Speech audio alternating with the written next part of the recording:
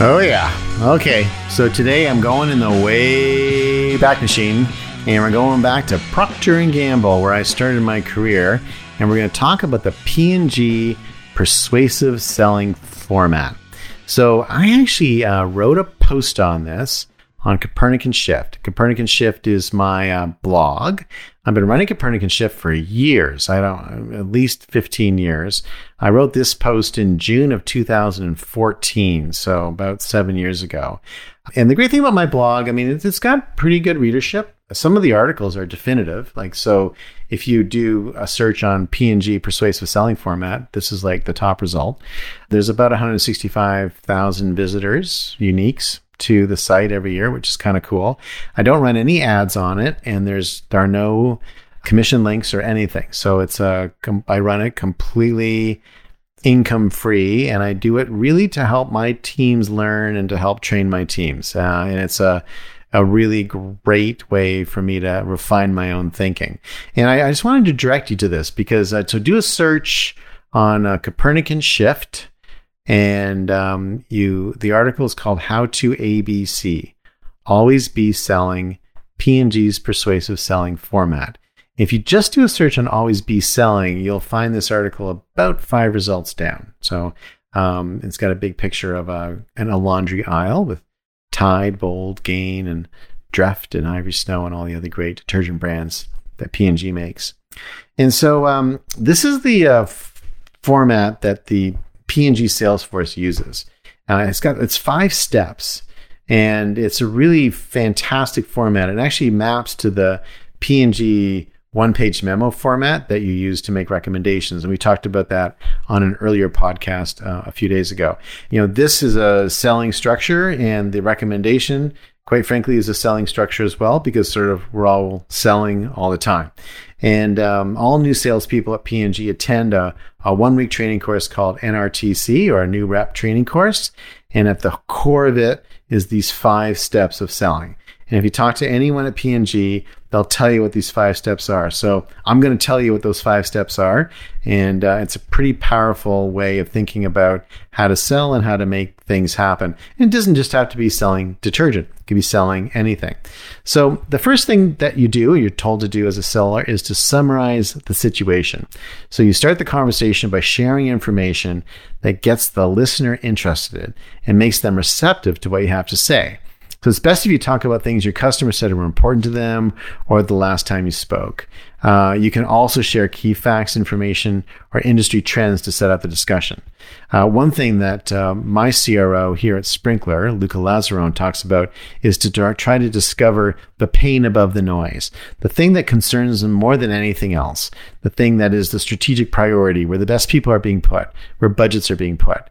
So summarize the situation. It can be something as simple like, the new store across the road is driving more traffic than you are. That's the situation. You need to drive more traffic. Hey, end aisle display, Tide, $2.99. That's easy way to have that conversation. Or summarize the situation could be trends in the industry, trends in different products, trends that are going on, or strategic priorities for the organization. So summarize the situation. Now, the second thing, and this is where a lot of people make a mistake. A lot of people are very shy. They wait to the very end to do this. At P&G, it's like, here's the situation. First, I'm going to tell you what my idea is. So you've got their attention. Don't beat around the bush. Just get right to the point and tell them a brief statement of the idea. You could just be a headline of the recommendation, stated in a way that makes it compelling.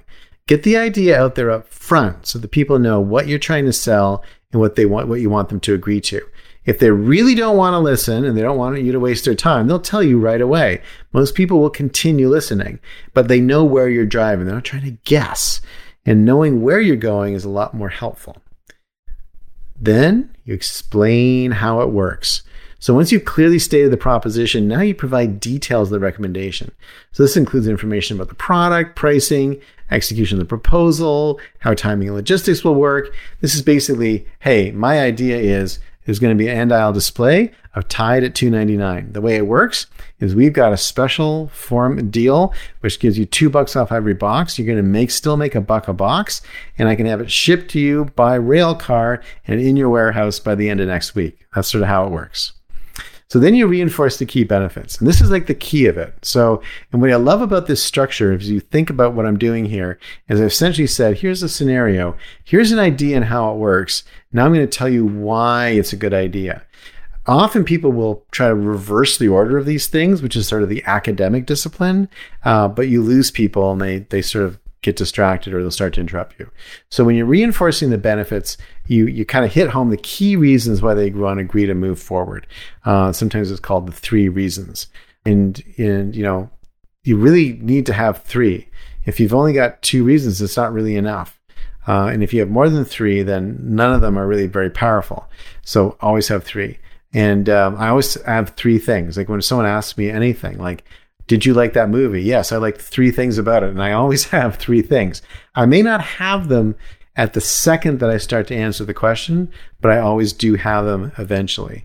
I always have 3 reasons for any position, even if at the moment I don't know what the 3 reasons are, because somehow, for some reason, 3 always appear. Every once in a while, I'll make the mistake of saying those 2 things I really liked about it. And sure enough, before I get to the end of 2, I'm like, yeah, there's one more thing. There's always a 3rd. And then always suggest easy next steps. So, you've got to have a close. So at P&G, we were taught to move very naturally to the close by suggesting easy next steps, to make it easy for them to say yes by planning in advance to remove barriers and show them a path to agreement that fits easily into the situation. You've got an order going in this week already. If I could just add the tie to it with the new deal structure, we make sure you had that stuff in time for this weekend so you can drive more traffic to your store. And so this idea of summarizing the situation, stating the idea, explaining how it works, reinforcing the benefits, and suggesting easy next steps, that's the persuasive selling format. Now, in the benefits, one tweak that sometimes is done, which is kind of cool, is to have the benefits for both the sellee and the seller. So, there's 3 reasons why this is good for you. More traffic, you'll make money, and, your store will be, you'll sell more meat in your store. But then also the benefits of what's in it for us. The reason I want this to do this, I want to have a better relationship with you. I want to hit my quota for the month.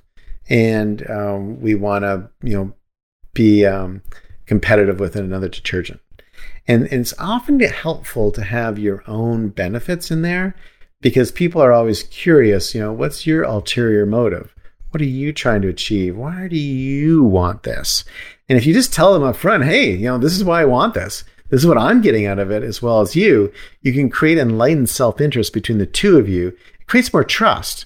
And it can be something as simple as, if I don't get this deal, I won't make my quota this week.